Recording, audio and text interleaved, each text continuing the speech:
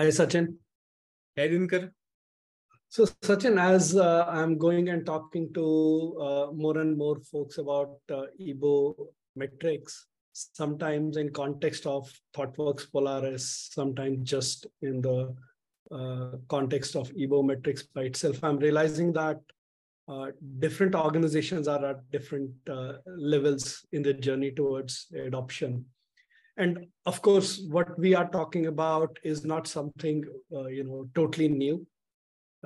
People have been trying these kind of things, maybe not articulated in this manner, not probably packaged in this manner or presented in this manner, but people have been doing things here and there. And I'm noticing that there is in some way a maturity model which is emerging. And as we discussed, maybe let's talk about that maturity model today. Yeah, absolutely. And you're right. This is something which is many people have talked about in terms of they want to do it, but they don't know how. And I also feel that EEBO, which is that engineering excellence to business outcomes, and the Polaris is one of the tools which we have developed within ThoughtWorks. So all of these are just like one step closer, but there are other angles which we need to explore. So yes, absolutely. Let's talk. So let me start by sharing the screen, and we'll walk through these 4 stages, right? So one thing that I've noticed is when we go and talk to various organizations, the one which are kind of at the beginning of the maturity level, these are the folks who are on lookout of a tool. And the common thing that I hear is we need a tool. If we get the tool, all problem will be fixed, right? So in their mind, the only thing missing between them and excellence, engineering excellence, which is driving towards business outcome, is I don't have this tool. And once I have this tool, everything will be okay. So these are the organizations which probably do not have very systematic manner of collecting data. What's your experience with these kind of organizations? The tool is because it's a simple way to say, I need this and it will solve my problem. And typically I have seen it happens in 2 ways. It's either that they have certain metrics in their mind and they are searching for a tool which supplies these metrics to them. And they say, if I start tracking these metrics and this is the tool which I get, or this philosophy which I adopt, my problems will be solved. But as soon as they get onto tool, they realize that these tools they need that data stream. Right. And that data stream is a function of certain foundations to be available within the system.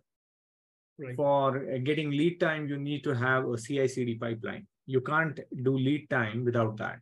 Or do you do continuous deployment? Or do you have a major way to measure your downtime? All of these, if you don't have, then the tool is going to be completely useless. Right. And sometimes these in enterprises, we have discussed this a couple of times. These challenges are to access this data and reliably access this data again and again. So yeah, I completely agree with the first 2 blocks.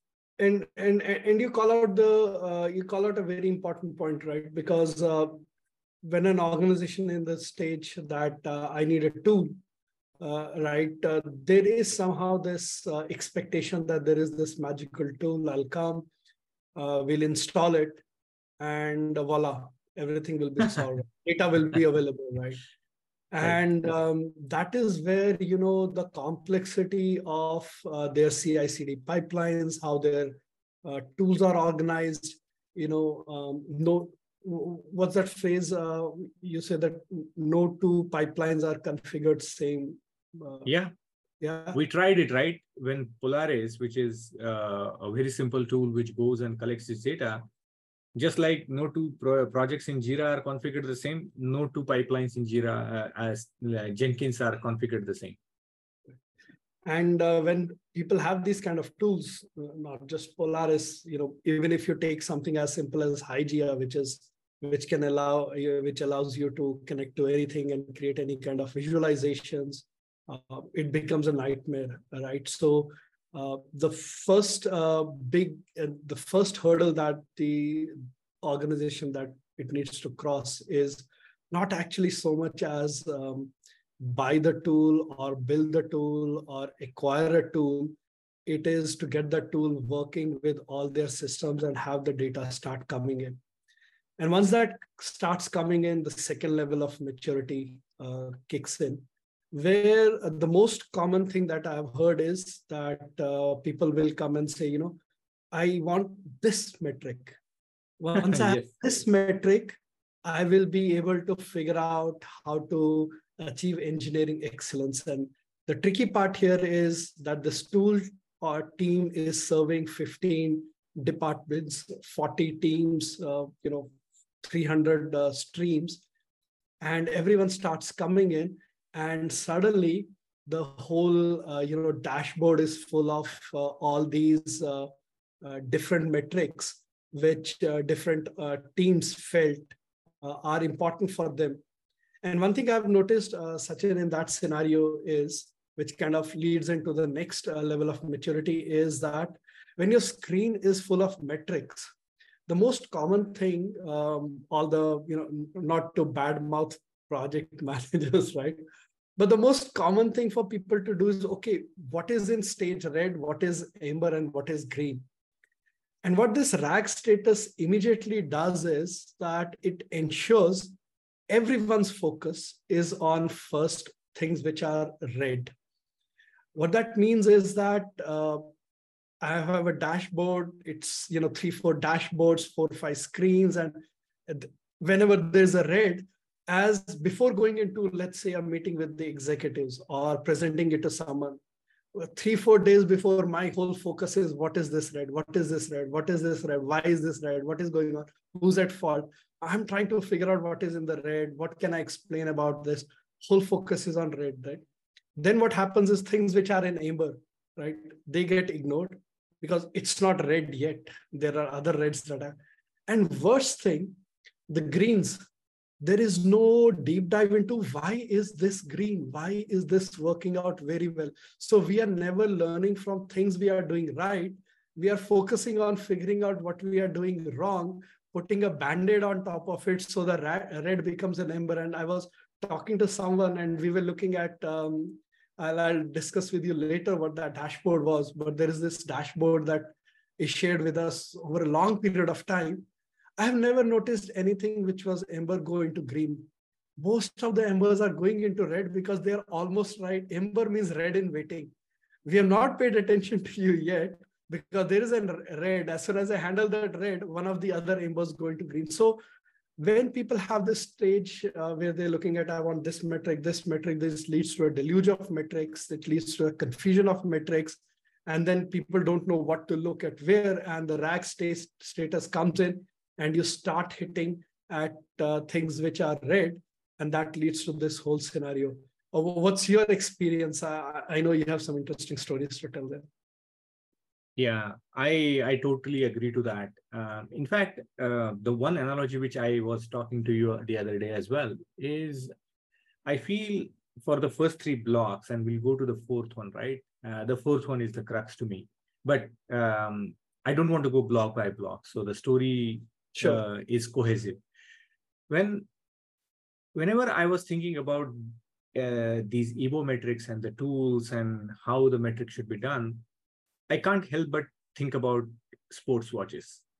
Nowadays, like the fitness watches are extremely cheap. You can get it at for less than like $50, right? And when you get that or the high-end one, people buy that and put it on their wrist. And suddenly they feel that, okay, they are taking one step towards fitness. But buying a watch is not going to make you fit. Neither you are going to... Probably only shopping therapy for a few moments, nothing beyond that. Correct. So buying a tool or deploying a tool within your infrastructure is like buying a watch and expecting you are going to get fit.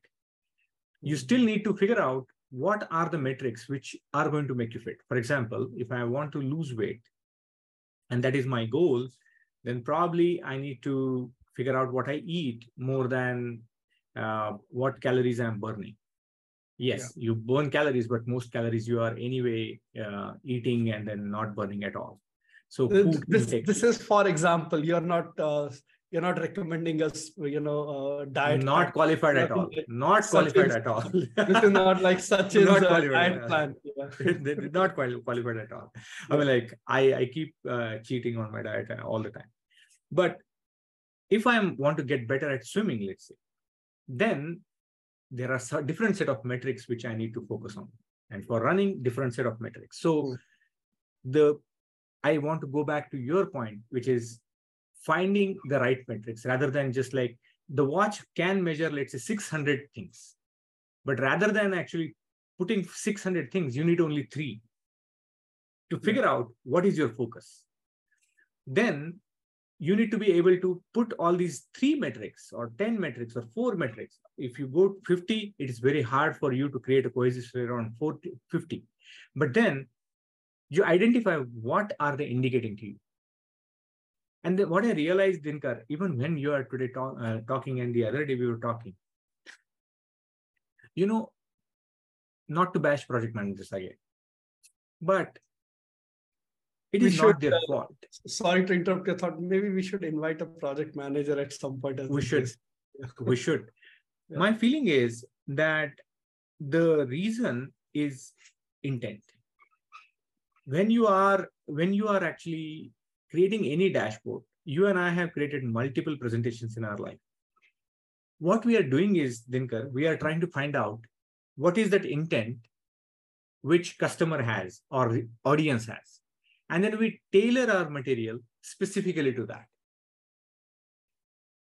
Contrary to this podcast, right? We are just like feeling this is what we want to talk to community and this is what we are talking. So there is no initiation from the audience. This is we putting our thoughts onto audience. So this is much more free form, right? This is what our opinion is going out. But when we are creating a dashboard, we are serving an intent which is anticipated by the managers or the team. And it is a reflection of what the leaders have asked them for. If leaders said, hey, I want to identify what is blocking my progress to release this software to production, they are going to put only metrics which will say we are doing good.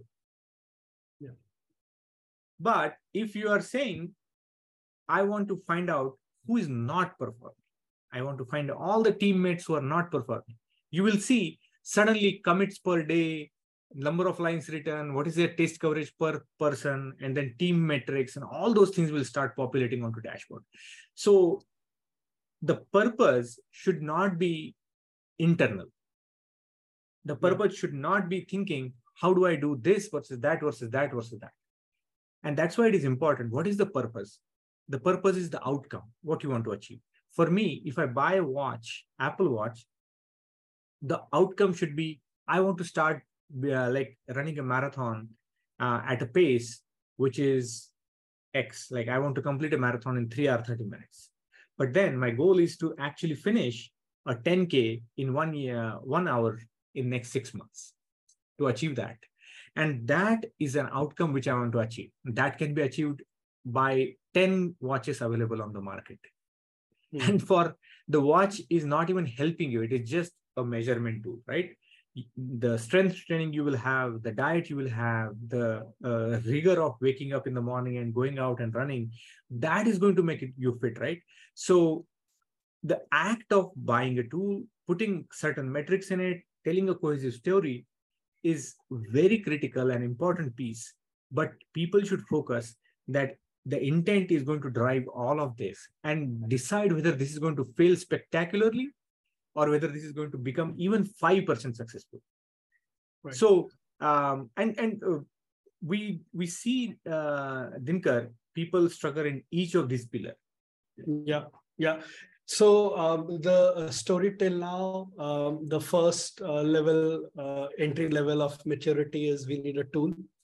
Correct. And then they get the tool, then they say, hey, and let me try to correlate it with the intent, right? Hey, we need a tool, and if the intent is not clear, that's where people start suspecting, oh my God, this tool is going to be used to pinpoint who is doing what. And maybe it get used for their performance, or maybe worse, it will be used to fire them. And this is where a lot of resistance to tool comes in. That's why so many organizations don't have tool. They may get a tool, then the resistance to connecting it to data sources come into picture because, my God, and if let's say that also happens, then teams will not onboard it because let me first see what kind of data comes before I expose it to someone else and someone takes some kind of decision. So all these roadblocks, and that's why the first maturity level is the toughest to cross. Now that you've done everything, now, if you say that, hey, believe me, we don't want to measure a person. We don't want to tie this to their, annual salary and bonus. We want to understand this as a team so we can understand how the team is performing. That's when, can I have this metric? Because somewhere in the team leadership says that, for my kind of product, in my kind of situation, this is the metric that will actually show, quote unquote, my reality. Right. And then they say, can you add this metric? But someone else will come, what, for my kind of product, for my team size, and at the stage where we are, this metric is misleading, but can you add that metric? And suddenly that's how you get these deluge of metrics, right? Comes a third situation where now you've got so many metrics and executives looking here and there and saying, what do I look at? Because if you're not build a cohesive story around these, what these metrics mean, people go and look at red. They count the number of red or whatever that executive kind of fancies, says, okay, this is red. Now for next 3 months, I want to see this red go from red. And suddenly which kind of, it's a toss up, like, you throw so many metrics up and one of them will stick. And in that conversation, people stick to that. So then people's third level of maturity, they say that, okay, we have been collecting so many data. How do we tell a cohesive story about our organization? This is where we bring out one thing. And, that was one of the reasons why we said that the low, medium, high, and elite in DORA 4 key metrics is kind of misleading because in a different industry, there would be different kind of results for different kind of product that industry is making. Maybe that industry, that product is something around retail. This product is something which is business middleware. This product is probably a data platform. This product contains personal information of clients. All of them will progress at a different level. They will go through different gates of regulations, quality. Some of them can experiment with A and B testing. Some of them, once they go out, they become the norm. The data platform, you put out something, it will affect 50, 60 other systems. You can't go to tell them, no, we were doing A/B testing. Now we have totally changed what information this API sends, right? So then what starts happening is people start realizing, hey, you know what, this metric does not tell my story because this is what my product is like. And then suddenly the organization comes at a stage where they say that I have all this story now. Looking at all these metrics, how do I build a cohesive story that reflects the true maturity or the true level of engineering excellence? I don't want to go and make everyone look good, but I really genuinely want to know which one is really doing good and which one is not doing good, so I can help the team which is not doing good. And this is a third level of maturity where they have now gotten over this. I want, kind of a, teenager state. Just a digression. I had a boss at Fermilab, and we used to go and say, we need this kind of equipment. We got this kind of equipment. I need this kind of laptop. She used to say, you sound like my teenager, right? They're always wanting something. I want this fun, this fun stuff, right? That's how people go with metrics. I want this. Can I have this? Can I have this? Once they've gotten over this stage, they said, okay, we have enough. Now, what is the cohesive story coming out of it?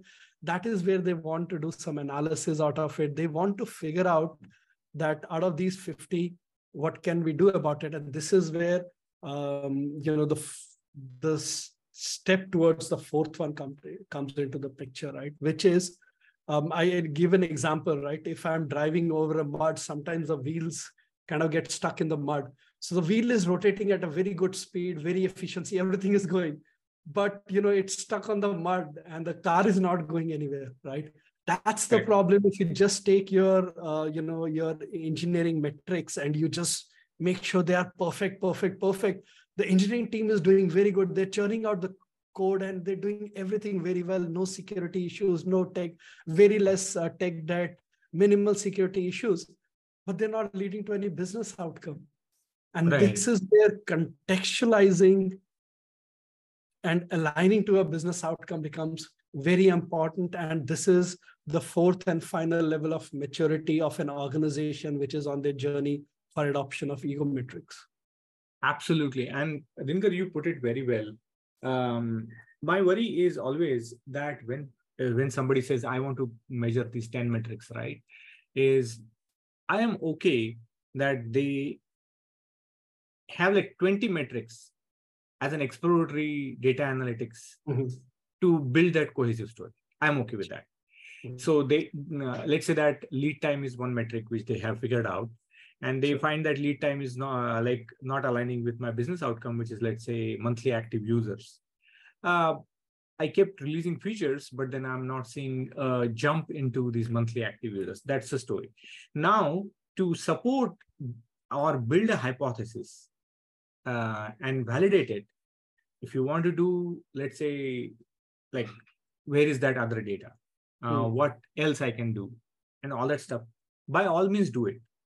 But then people are so tuned to this click through and drill down and that methodology is like, I should be able to click on this and it should give me this. And then it should, but that is so transient. Next time you will hit another bump, but then nobody will delete this metric because they will say, hey, this metric is already there. Let's keep it there. But then that creates such a noise in the system that metric debt. Yes, you have now metric debt. We coined a new term here.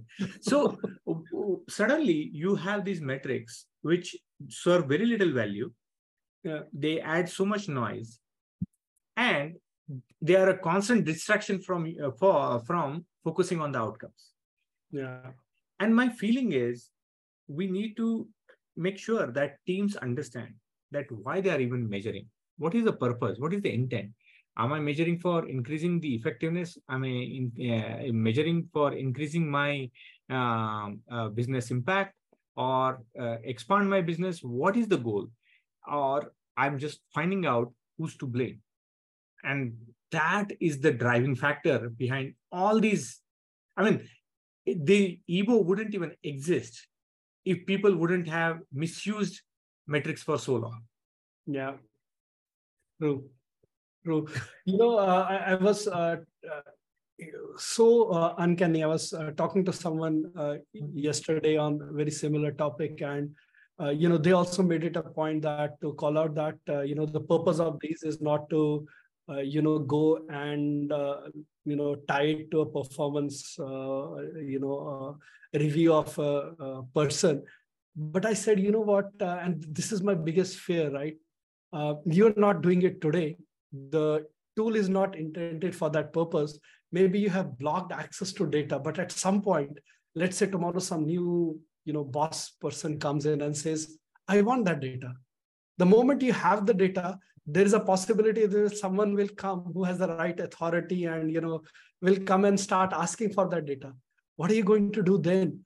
And what I've started proposing to everyone is, if you don't have it, you're not obligated to share it. You just just stop collecting all this data, right? If your intention is that I'm going to focus on team data, start anonymizing the individual data. If your focus is, I'm going to focus only on these 20, then stop collecting the rest of them. Don't have this, just metrics lying around. And because at some point there is a cost to everything, right? There is a cost on infrastructure. There's a cost on maintaining those things. So just a quick recap. So, focus Dinkar, on. sorry. Yeah, sorry. Yeah. Go ahead. One point, right? I couldn't resist but say this thing, and that's where the intent came into picture. Dinkar, I don't even mind collecting all sorts of data. I would like to say that you collect whatever data you like. I don't have a like philosophical issue with it. You can collect any granular data you want, but then the EEBO part, why it excites me so much, why I believe we should be thinking more, talking more, generalizing the whole effort that out of whatever number of episodes we have done, we talked about business value for half of those. I can guarantee without even counting that. This requires a cultural shift. This is what people try to do with Agile, right? Is rather than waterfall, where all steps seems like, hey, you can't move to development until you have done analysis fully. And the process takes over people's, like how people actually operate. That to address that, they created Agile. Something similar is what is EEBO. You create outcome-focused culture of your engineering teams. Rather than focusing on test coverage, rather than on how many lines of code was written, you focus on what is Sachin achieving. Yeah. If you focus that, and that's a cultural shift, that's the intent. And the intent is not at a micro level, like, hey, I want to figure out all the developers, how many commits are done per day. But the intent is at an org level or the unit level, where we say, we don't care. Okay, you may be working for half an hour, but I do want to make sure that all of my developers are writing the best code and they are making the best impact to my customers. And that is exactly the shift it should move to. And that is where excellence comes. Excellence does not come in how those things are important. Those things bring discipline. They have their advantage, but that is not the definition of excellence. Definition of excellence is what I did led to the desired outcome, right? It's simply as simple as that. And, we get so focused on creating these local optimas that my coding is so good and my testing is so good. This is so good. This is so good. And, and the business is sitting and getting like, what am I getting out of IT? Right? IT. And you have been part of those conversations where, I want to say that one of the business leader did ask me, right? IT just creates jobs for tasks, jobs for itself, so they can stay busy.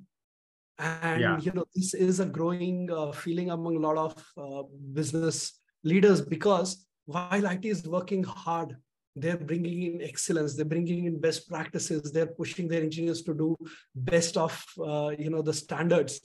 They are not creating that alignment to the business outcomes. And hence, this is operating in one space, this is operating in another space.